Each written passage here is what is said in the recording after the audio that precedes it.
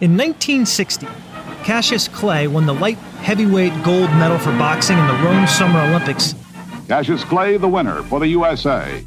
After competing in more than 100 amateur fights and losing less than a handful. But the most popular USA winner was the lighthearted Cassius Marcellus Clay V in white here, who easily defeated Poland's Zbigniew Piotrkowski. An athlete with massive talent, he physically dominated his opponents in the ring. Cassius Clay amazed the boxing world by defeating Sonny Liston for the heavyweight championship of the world.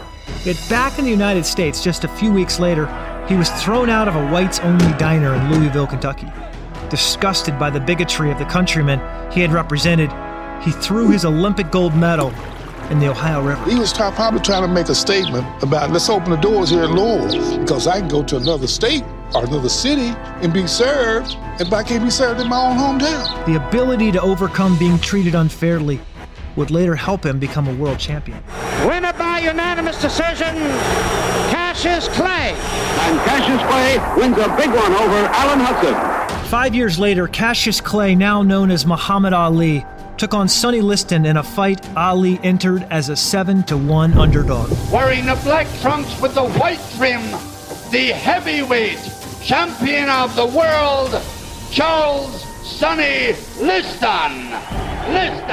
Through the first 3 rounds, Ali was clearly winning on points. Cassius, awkwardly fast. Good long left lead that might keep the champion a bit off balance. Fast and powerful, he had already bruised Liston and cut him below both eyes. The challenger is jabbing all over, body, head, and right hand. The best punch of the fight so far. Sonny has a big mouth below his left eye. He has a cut below the eye, and he's getting hit with all the punches in the book. Sonny bleeding slightly from the nose also. Ali was about to pull off the upset of the year. But Liston, fearing he would lose the fight and the championship, smeared a substance on his gloves, hoping to temporarily blind Ali so that he could end the fight with a knockout blow and avoid embarrassment. They're yelling from Cassius Clay's corner. Something got in his right eye. However, he's blinking badly. Unable to see, his eyes stinging deeply. He's blinking and he's bouncing away continually. No, Cassius is a bit hurt. Ali danced outside Liston's reach until his sweat and tears washed away enough of the poison so he could fight. He has that awkwardly fast style of going side to side, moving the upper part of his body. Something wrong with Clay now. Something wrong with Clay. Something wrong with Clay. And that's what he did, second by second, minute by minute, until the round was over. Despite being treated unfairly yet again, Ali knew that if he could make it through the next round, he had the fight won. Sonny fired his best left hook so far. Liston still aiming toward the body with the big punches. He knew that Liston had resorted to cheating because he was running scared. Only 10 seconds remaining as Sonny still moving in.